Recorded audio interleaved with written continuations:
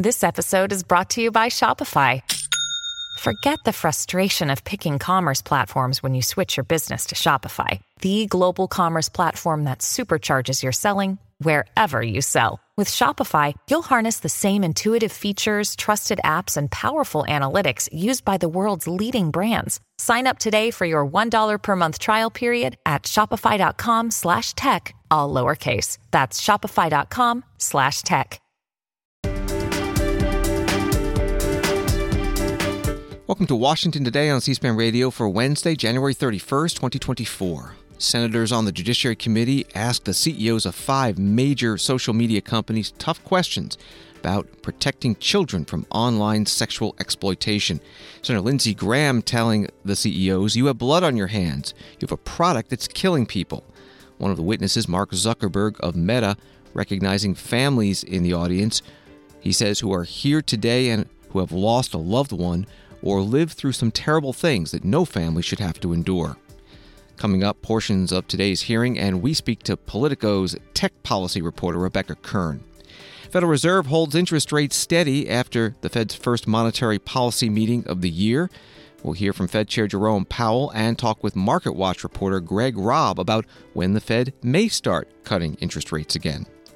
The White House says President Joe Biden will be visiting East Palestine, Ohio, in February as the one-year anniversary of the toxic train crash is about to pass. Republican presidential candidate and former President Donald Trump meets with the Teamsters Union in a bid to get their endorsement. Senate Majority Leader Chuck Schumer criticizes the House Homeland Security Committee's approval late Tuesday night of 2 articles of impeachment of Homeland Security Secretary Alejandro Mayorkas over his handling of immigration and border security. The White House says it was Islamic Resistance of Iraq, that's the umbrella group supported by Iran, responsible for the drone attack on the U.S. military post in Jordan that killed 3 Americans. And the FBI Director Christopher Wray warns that Chinese state-sponsored hackers are targeting U.S. critical infrastructure, such as water treatment plants and the electrical grid, and are prepared to wreak havoc and cause real pain in a future U.S.-China conflict. Associated Press reports that sexual predators, addictive features, suicide and eating disorders, unrealistic beauty standards, bullying. These are just some of the issues young people are dealing with on social media, and children's advocates and lawmakers say companies are not doing enough to protect them. On Wednesday, the CEOs of Meta, TikTok, X, and other social media companies went before the Senate Judiciary Committee to testify as lawmakers and parents grow increasingly concerned about the effects of social media on young people's lives. The hearing began with recorded testimony from kids and parents who said they or their children were exploited on social media. Throughout the hours-long event, parents who lost children to suicide silently held up pictures of their dead kids. That was the reporting from Associated Press. Both the committee chair and the ranking Republican spoke to the problem in their opening statements. Here is the chair, Dick Durbin, Democrat from Illinois. Online child sexual exploitation is a crisis in America. In 2013, the National Center for Missing and Exploited Children, known as NCMEC, received approximately 1,380 cyber tips per day. By 2023, just 10 years later, the number of cyber tips has risen to 100,000 reports a day. That's 100,000 daily reports of child sexual abuse material, also known as CSAM. In recent years, we've also seen an explosion in the so-called financial sextortion, in which a predator uses a fake social media account to trick a minor into sending explicit photos or videos, then threatens to release them unless the victim sends money. In 2021, NCMEC received a total of 139 reports of sextortion, 2021. In 2023, through the end of October alone, this number skyrocketed to more than 22,000. More than a dozen children have died by suicide after becoming victims of this crime. This disturbing growth in child sexual exploitation is driven by one thing: changes in technology. Senator Dick Durbin, Democrat from Illinois, chair of the Judiciary Committee, opening up today's hearing. The witnesses, the CEOs of big technology companies. Senator Lindsey Graham of South Carolina is the committee's ranking Republican. Mr. Zuckerberg, you and the companies before us, I know you don't mean it to be so, but you have blood on your hands. You have a product.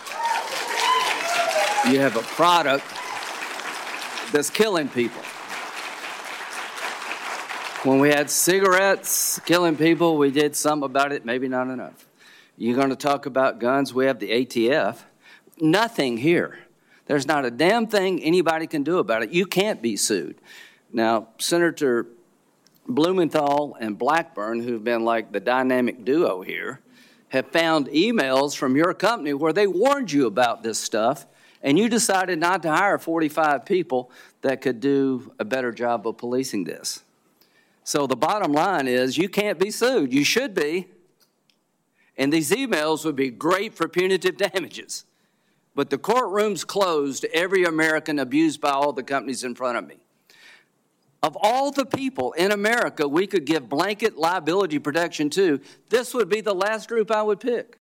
Senator Lindsey Graham, Republican from South Carolina, ranking member on the Judiciary Committee. Back to the Associated Press article on today's hearing. In a heated question and answer session with Meta CEO Mark Zuckerberg, Republican Missouri Senator Josh Hawley asked the CEO if he had personally compensated any of the victims and their families for what they have been through. Zuckerberg replied, "I don't think so." Hawley said, "There's families, victims here. Would you like to apologize to them?" As parents rose and held up their children's pictures, Mark Zuckerberg turned to face them and apologize for what they have been through. That was from AP. This is what it sounded like at the hearing. Why not? Don't you think they deserve some compensation for what your platform has done? Help Senator, with counseling services, help with dealing with the issues that your services caused? Our job is to make sure that we build tools to help keep people safe. Are you going to compensate them? Senator, our job and what we take seriously is making sure that we build industry-leading tools to find harmful content, make money. take it off the services, To make money. and to build tools that empower parents. So you didn't take any action. You didn't take any action. You didn't fire anybody. You haven't compensated a single victim. Let me ask you this. Let me ask you this. There's families of victims here today. Have you apologized to the victims? Would you like to do so now? Well, they're here. You're on national television. Would you like now to apologize to the victims who have been harmed by your product? Show them the pictures. Would you like to apologize for what you've done to these good people? I'm sorry for everything that you've all been through. It's terrible. No one should have to go through the things that your families have suffered. And this is why we invested so much and are going to continue doing industry-leading efforts to make sure that no one has to go through the types of things that your families have had to suffer. You know, why, Mr. Zuckerberg, why should your company not be sued for this? Why is it that you can claim, you hide behind a liability shield, you can't be held accountable? Shouldn't you be held accountable personally? Will you take personal responsibility? Senator, I think I've already answered this. I mean, these. Well, try this again. Will you take personal responsibility? Senator, I view my job and the job of our company as building the best tools that we can to keep our community safe. Well, you're failing at that. Well, Senator, we're doing an industry-leading effort. We build AI tools nonsense. Your product is killing people. Will you personally commit to compensating the victims? You're a billionaire. Will you commit to compensating the victims? Will you set up a compensation fund Senator, with your money? I think these are with your money. Senator, these are complicated issues. No, that's not a complicated question, though. That's Senator, a yes or no. Will you set up a victims' compensation fund with your money, the money you made on these families sitting behind you? Yes or no? Senator, I don't think that's my job is to Sounds make sure like a no. Build good tools. My job is to make sure that your job is to be responsible for what your company has done. You've made billions of dollars on the people sitting behind them. You here? You've done nothing to help them. You've done nothing to compensate them. You've done nothing to put it right. You could do so here today, and you should. You should, Mr. Zuckerberg. Senator Josh Hawley, Republican from Missouri, with Meta CEO Mark Zuckerberg at the Judiciary Committee hearing. A Politico article reads, despite numerous bills, headline-grabbing hearings, and a push from President Joe Biden in his last two State of the Union addresses, Congress has only passed one kid safety law in the last decade, a narrow measure dealing with online child sex trafficking. Since then, both the House and the Senate have been stymied by disagreement over specific security and privacy provisions, and by nearly unanimous opposition from the tech industry industry itself. At today's hearing, Senator Amy Klobuchar, Democrat from Minnesota, asked some of the witnesses if they would support the bills she has sponsored. Those witnesses, Jason Citron, Discord CEO, Zhao Zi Chu, TikTok CEO, and Evan Spiegel, Snap CEO. My bill with Senator Cornyn, the SHIELD Act, includes a threat provision that would help protection and accountability for those that are threatened by these predators. Young kids get a picture, send it in, think they got a new girlfriend or a new boyfriend, ruins their life, or they think it's going to be ruined, and they kill themselves. So could you tell me why you're not supporting the SHIELD Act? Senator, we think it's very important that teens have a safe experience on our platforms. I think that the portion to strengthen law enforcement's ability to investigate crimes against children and hold bad actors accountable is So are you holding open that you may support it? We very much would like to have conversations with you. We're open to discussing further. And we do welcome legislation and regulation. This is a very important issue for our country. And we've been prioritizing safety for teens. Thank you. I'm much more interested in if you support it, because there's been so much talk at these hearings and popcorn throwing and the like, and I just want to get this stuff done. I'm so tired of this. It's been 28 years, since the internet. We haven't passed any of these bills because everyone's double talk. It's time to actually pass them. And the reason they haven't passed is because of the power of your company. So let's be really, really clear about that. So what you say matters. Your words matter. Mr. Chu, I'm a co-sponsor of Chair Dermot's Stop CSAM Act of 2023, along with Senator Hawley, who's the lead Republican, I believe, which, among other things, empowers victims by making it easier for them to ask tech companies to remove the material and related imagery from their platforms. Why would you not support this bill? Senator, we largely support it. I think the spirit of it is very aligned with what we want to do. There are questions about implementation that I think companies like us and some other groups have, and we look forward to asking those. And of course, if this legislation is law, we will comply. Mr. Spiegel, I know we talked ahead of time. I do appreciate your company's support for the Cooper Davis Act, which will finally, it's a bill with Senator Shaheen and Marshall, which will allow law enforcement to do more when it comes to fentanyl. I think you know what a problem this is. Devin Noring, teenager from Hastings, I mentioned his mom here, suffered dental pain and migraines, so he bought what he thought was a Percocet over Snap, but instead he bought a counterfeit drug laced with a lethal dose of fentanyl. As his mom, who's here with us today, said, all of the hopes and dreams we as parents had for Devin were erased in the blink of an eye, and no mom should have to bury their kid. Talk about why you support the Cooper Davis Act.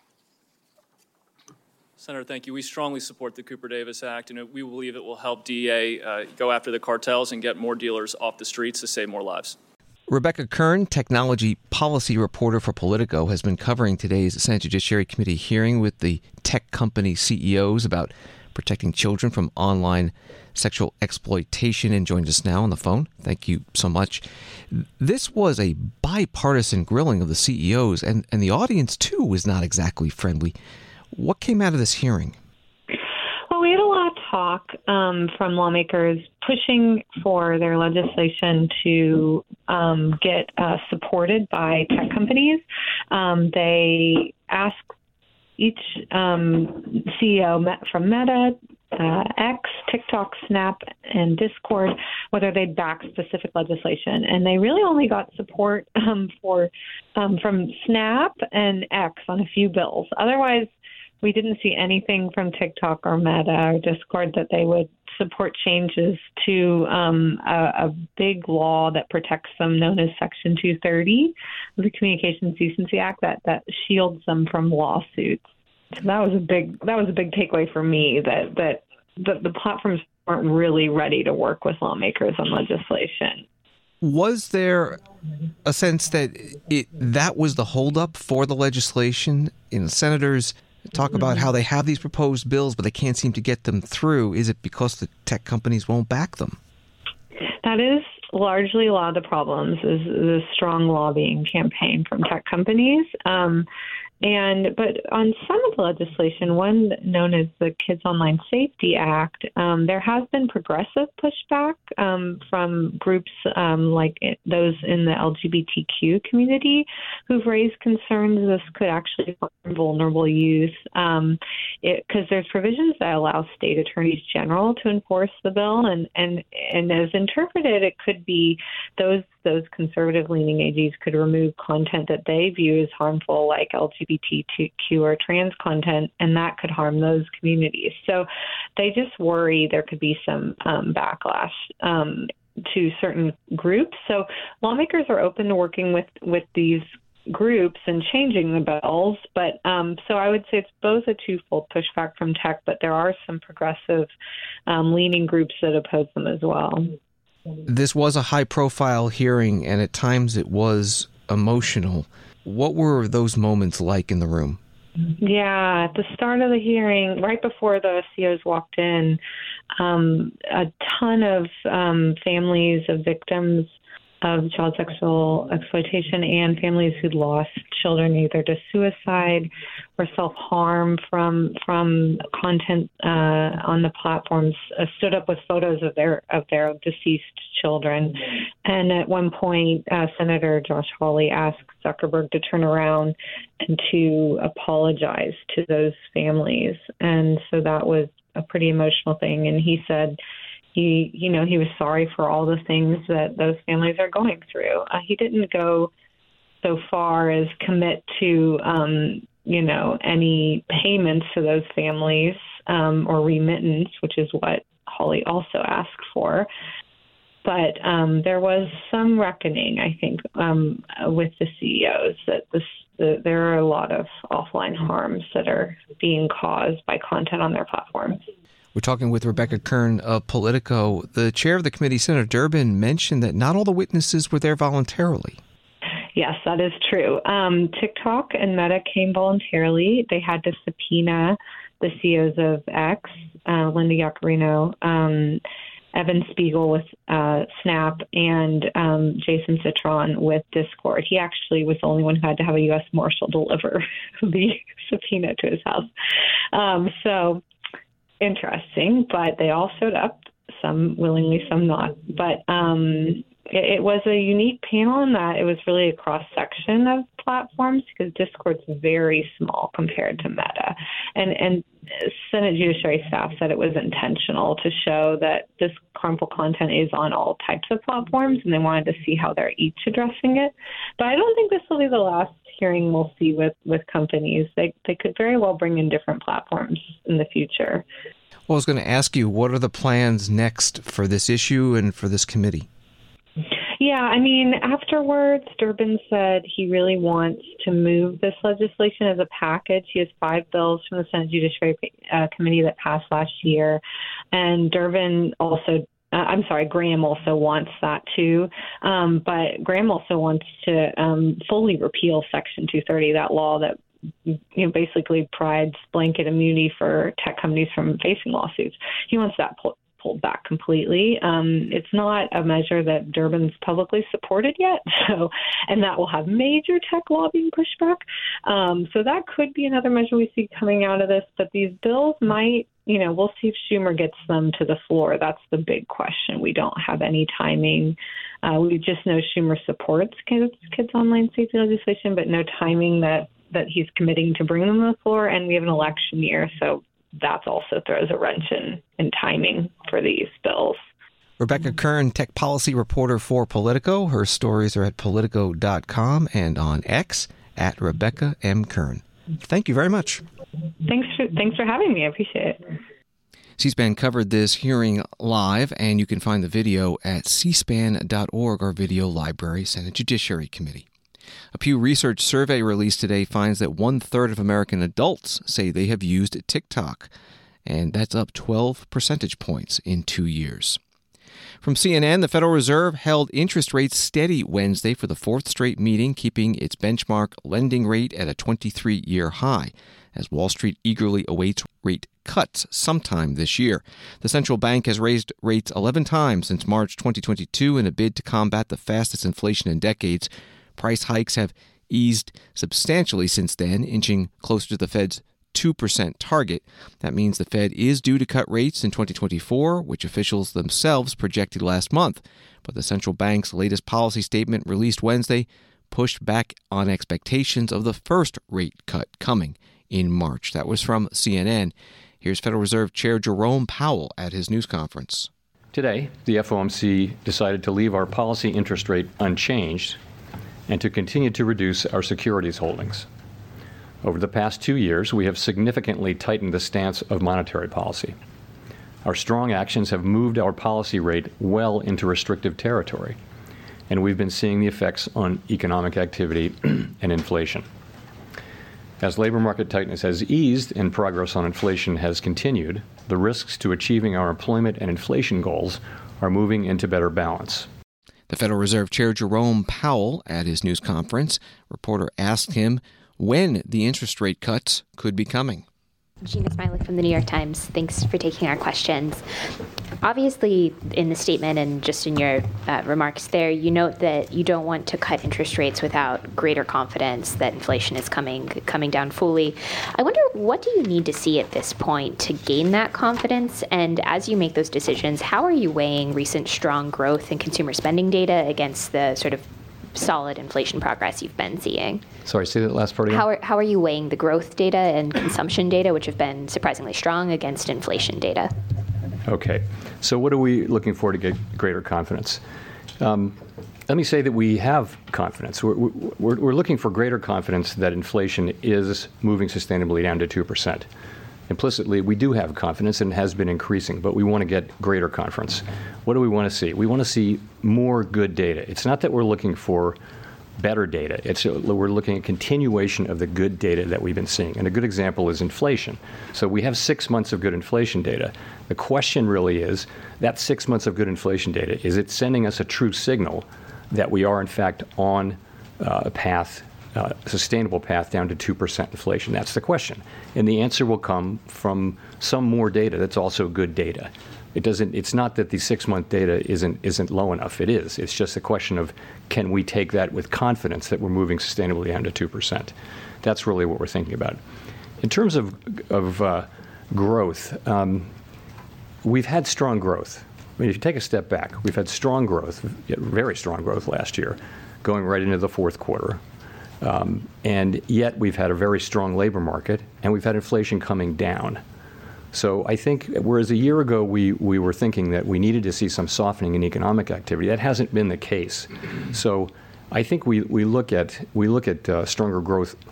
We don't look at it as a problem. I think at this point we want to see strong growth. We want to see a strong labor market. We're not looking for a weaker labor market.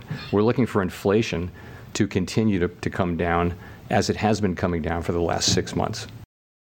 Federal Reserve Chair Jerome Powell at his news conference. And on the phone now is Greg Grobb, senior economics reporter with Market Watch. Thanks again for being on Washington today. So no interest rate cut this time, but the Fed tells us the cuts will be coming from the statement after the meeting and from the news conference. Do we have any hints as to when? We got more of when it won't be than when it will be. The big news for the market was that Powell really threw cold water on the idea that a rate cut will come as soon as the next meeting in mid-March, in 6 weeks. The market had sort of thought that would be when they were going to cut. But Powell said he didn't think it was going to come then. So now people are recalibrating a little bit, thinking maybe May, and then other people are shifting over to June. So the Fed really Powell kind of gave a go slow message here. That was really interesting and important. And he's basing that on what? He's basing that on the sense that we've seen really good inflation since June. Inflation has come down. We've had these low inflation readings, but there's still a sense that it might not last. I mean, many of the economists I talk to, it seems like the ones closer to the 1980s, like me, than other people, are more worried that it could kind of rear its ugly head again. So Powell kind of sort of gave a nod to that camp and said, that they're confident about inflation. They really love the numbers we've seen since June, but they want to see some more of them. How many more, he wouldn't say. How many months, he wouldn't say. But he did say not so soon. And the question always comes up about soft landing, possibility of a recession. Did he say anything about that today?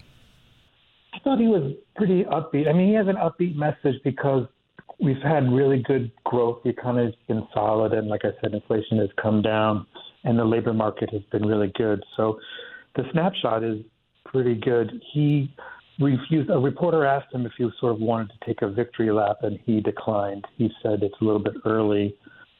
There are signs, some signs, economists have been really worried about a recession, and some economists, maybe fewer than before, haven't given up on that notion and see a recession coming by the middle of the year. The labor market, we'll get good data on the labor market on Friday, so people should pay attention. And one factor of the labor market, though it looks good, it seems like the sectors that are seeing job growth has been really shrinking a little bit, not as broad-based. That's kind of like one of those early signs that people worry about.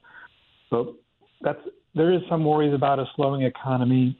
I don't think the Fed wants to see a slowing economy anymore. They had thought that they would need one to get inflation down, but it turned out they didn't. So that's kind of what he said about it. We're talking with Greg Robb with Market Watch. The stock market has been going up, setting some new records.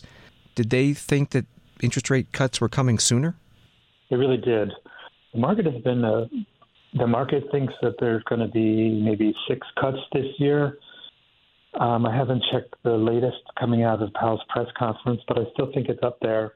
The Fed itself had penciled in 3 cuts this year, and some officials even think they're going to be less.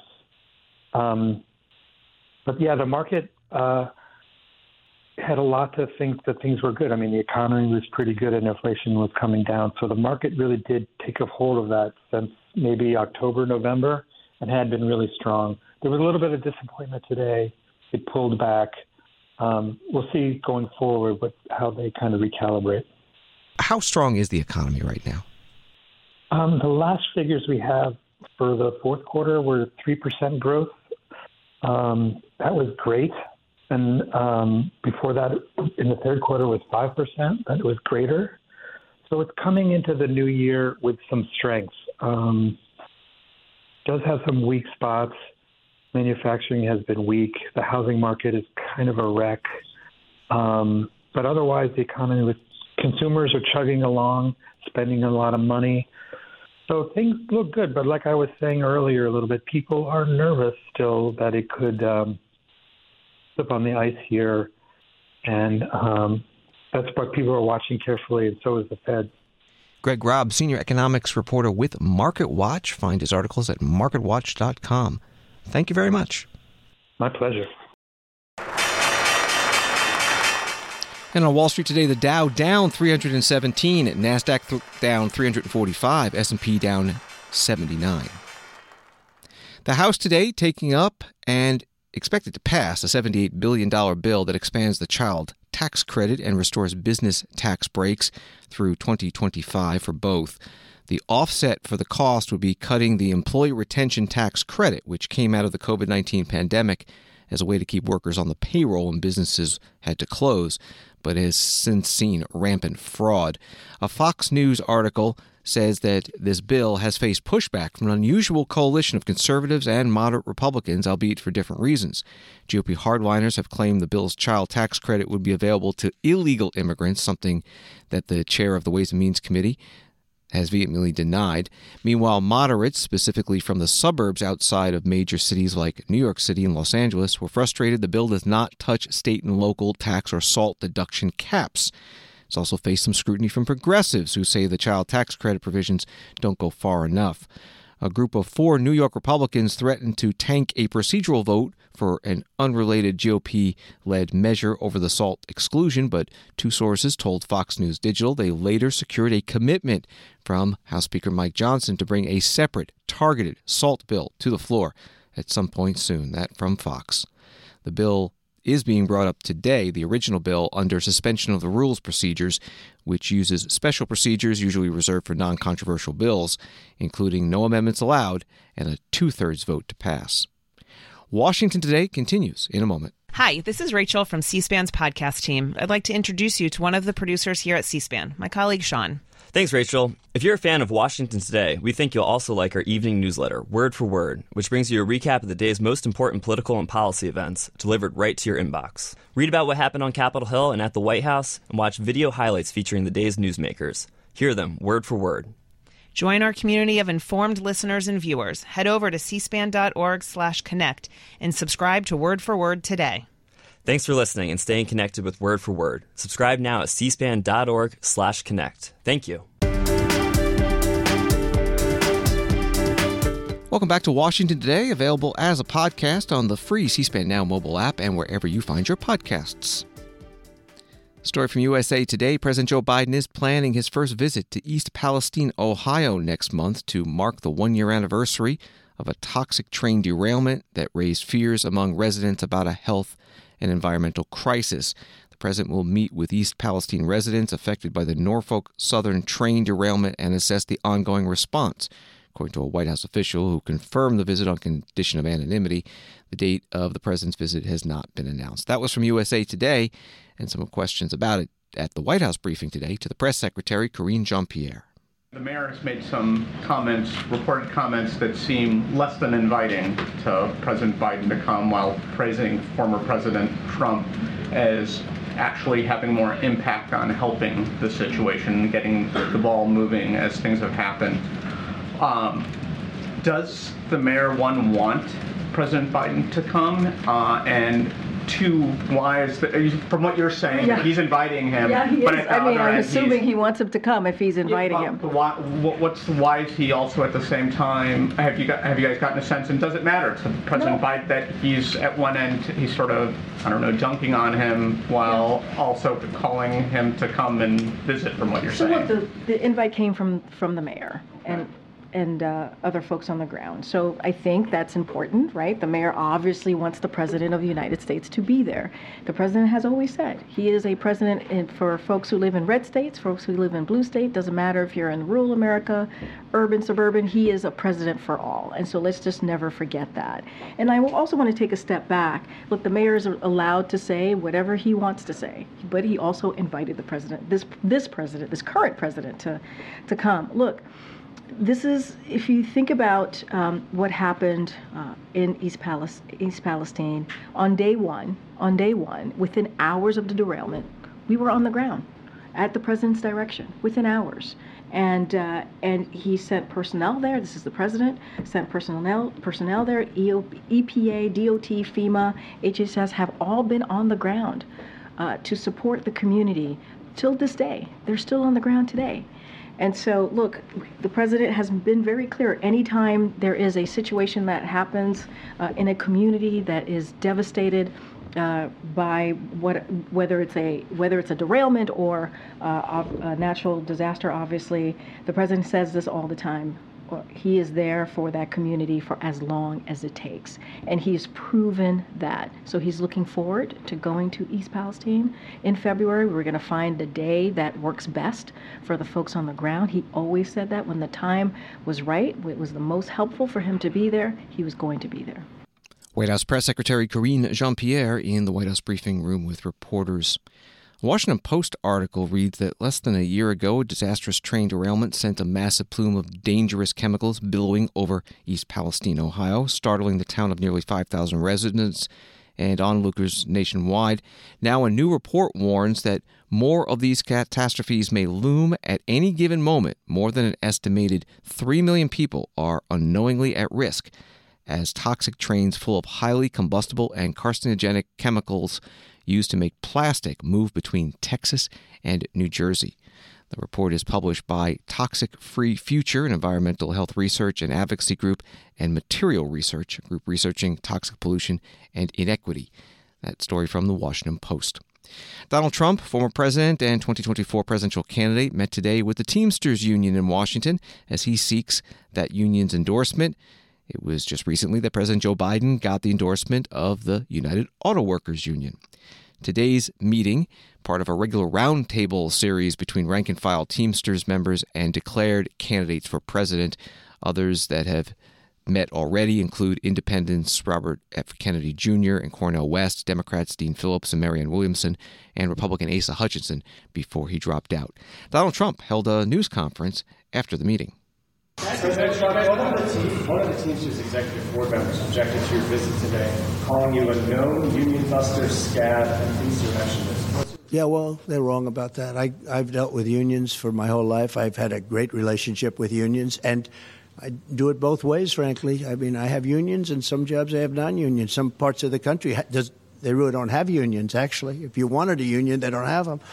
Other parts, I happen to grow up in New York, and I've done great there, and we had all union just about. Now, I could have gone a different way, but I didn't. You know, you have companies that will build non-union in New York, but I didn't do that, and I think they respected that. I think we had a great meeting today. It's going to be very interesting. Nice to see you all. Thank you very much. What do you say to American manufacturers and American business owners who argue that the country needs more workers, not fewer? They need, they don't want the border closed down, as you said in the press release. Well, most people need it closed down, and I can tell you, and people feel differently about different things, but the unions and the Teamsters, if they don't have it closed down, they're not going to exist. They're not going to be able to exist. Donald Trump, Republican presidential candidate, former president, at the Teamsters Union building in Washington, D.C. after meeting with them. U.S. House Speaker Mike Johnson, Republican of Louisiana, gave his first official House floor speech today since he became Speaker a couple of months ago. The speech ran about a half hour, and it was all on one subject, U.S. border security and immigration. In the speech, he talked about the House Homeland Security Committee late Tuesday night approving 2 articles of impeachment against the Homeland Security Secretary Alejandro Mayorkas on a party line vote of 18-15.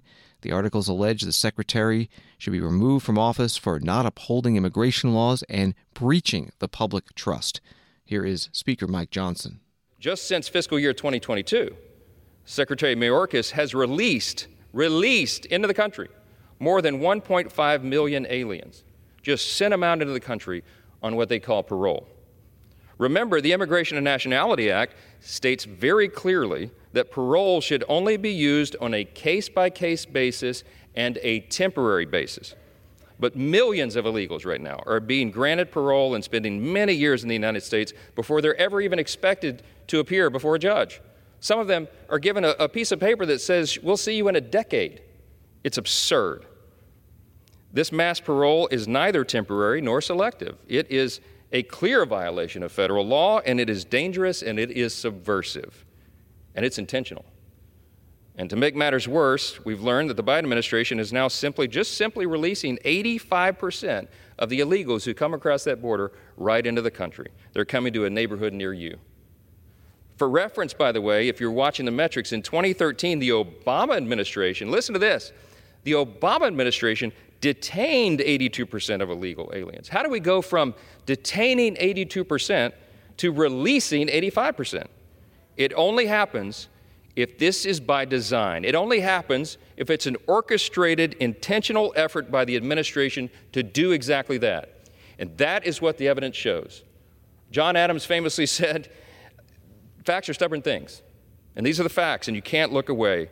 This is only part of why Chairman Green and the House Homeland Security Committee marked up articles of impeachment last night. They wrapped that up at about 1:15 this morning, and they did very important work for our country, and we will be moving forward swiftly on those articles. It's long overdue. House Speaker Mike Johnson, Republican from Louisiana, today on the House floor. If the House does pass the articles of impeachment, and a vote could happen as early as next week against the Secretary of Homeland Security, Alejandro Mayorkas, it would be up to the Senate to hold the trial on whether the Secretary should be removed. Conviction on impeachment in the Senate requires a 2/3 vote. The Senate Majority Leader Chuck Schumer, Democrat from New York, spoke on the Senate floor today about the Mayorkas case. Last night, while most Americans were fast asleep, a House committee voted to advance the absurd effort to impeach Homeland Security Secretary Alejandro Mayorkas. The Republican House majority is moving forward with the sham impeachment effort despite producing no evidence that Secretary Mayorkas has committed any crime. House Republicans have not shown that he has violated the Constitution. House Republicans have failed to present any evidence of anything resembling an impeachable offense. Instead, what House Republicans are doing by advancing the sham impeachment effort is denigrating our Constitution, all for the sake of appeasing one person and one person only, Donald Trump. And let this be clear. This unserious spectacle by House Republicans does nothing to secure our border. While senators on both sides of the aisle are actually negotiating in good faith on border security, House Republicans keep exploiting the border only for political gain, only to help Donald Trump on the campaign trail, instead of working to solve the problem. There have already been many shameful and embarrassing moments in the Republican House majority, but abusing the Constitution by pursuing the sham impeachment effort is a new ignominious low. Senate Majority Leader Chuck Schumer, Democrat from New York, today on the Senate floor. Senator Schumer also again said that the bipartisan U.S. border security agreement that Republicans had insisted be part of the aid to Ukraine, Israel, and Taiwan package is not yet ready for release, but he does support it and passing it all as one bill. But some Senate Republicans and many House Republicans are now opposing the border security deal. Today, the Senate Minority Leader Mitch McConnell, Republican from Kentucky, answered reporters' questions about his idea of now separating the two issues that were linked up until this point. You made it conditional for aid to Ukraine to have this border security piece here. Looking back at how long and how tedious these negotiations are, was that a mistake to marry these two things together? Well, it's certainly been a challenge to try to reach an agreement on the border. That's why we've been talking about this so long. I always thought it would be a challenge, and it has been. But it's time for us to move something, hopefully including the border agreement. But we need to get help to Israel and to Ukraine quickly. Would you support proceeding on a Ukraine border security deal if it didn't have support of at least a majority or half of your conference?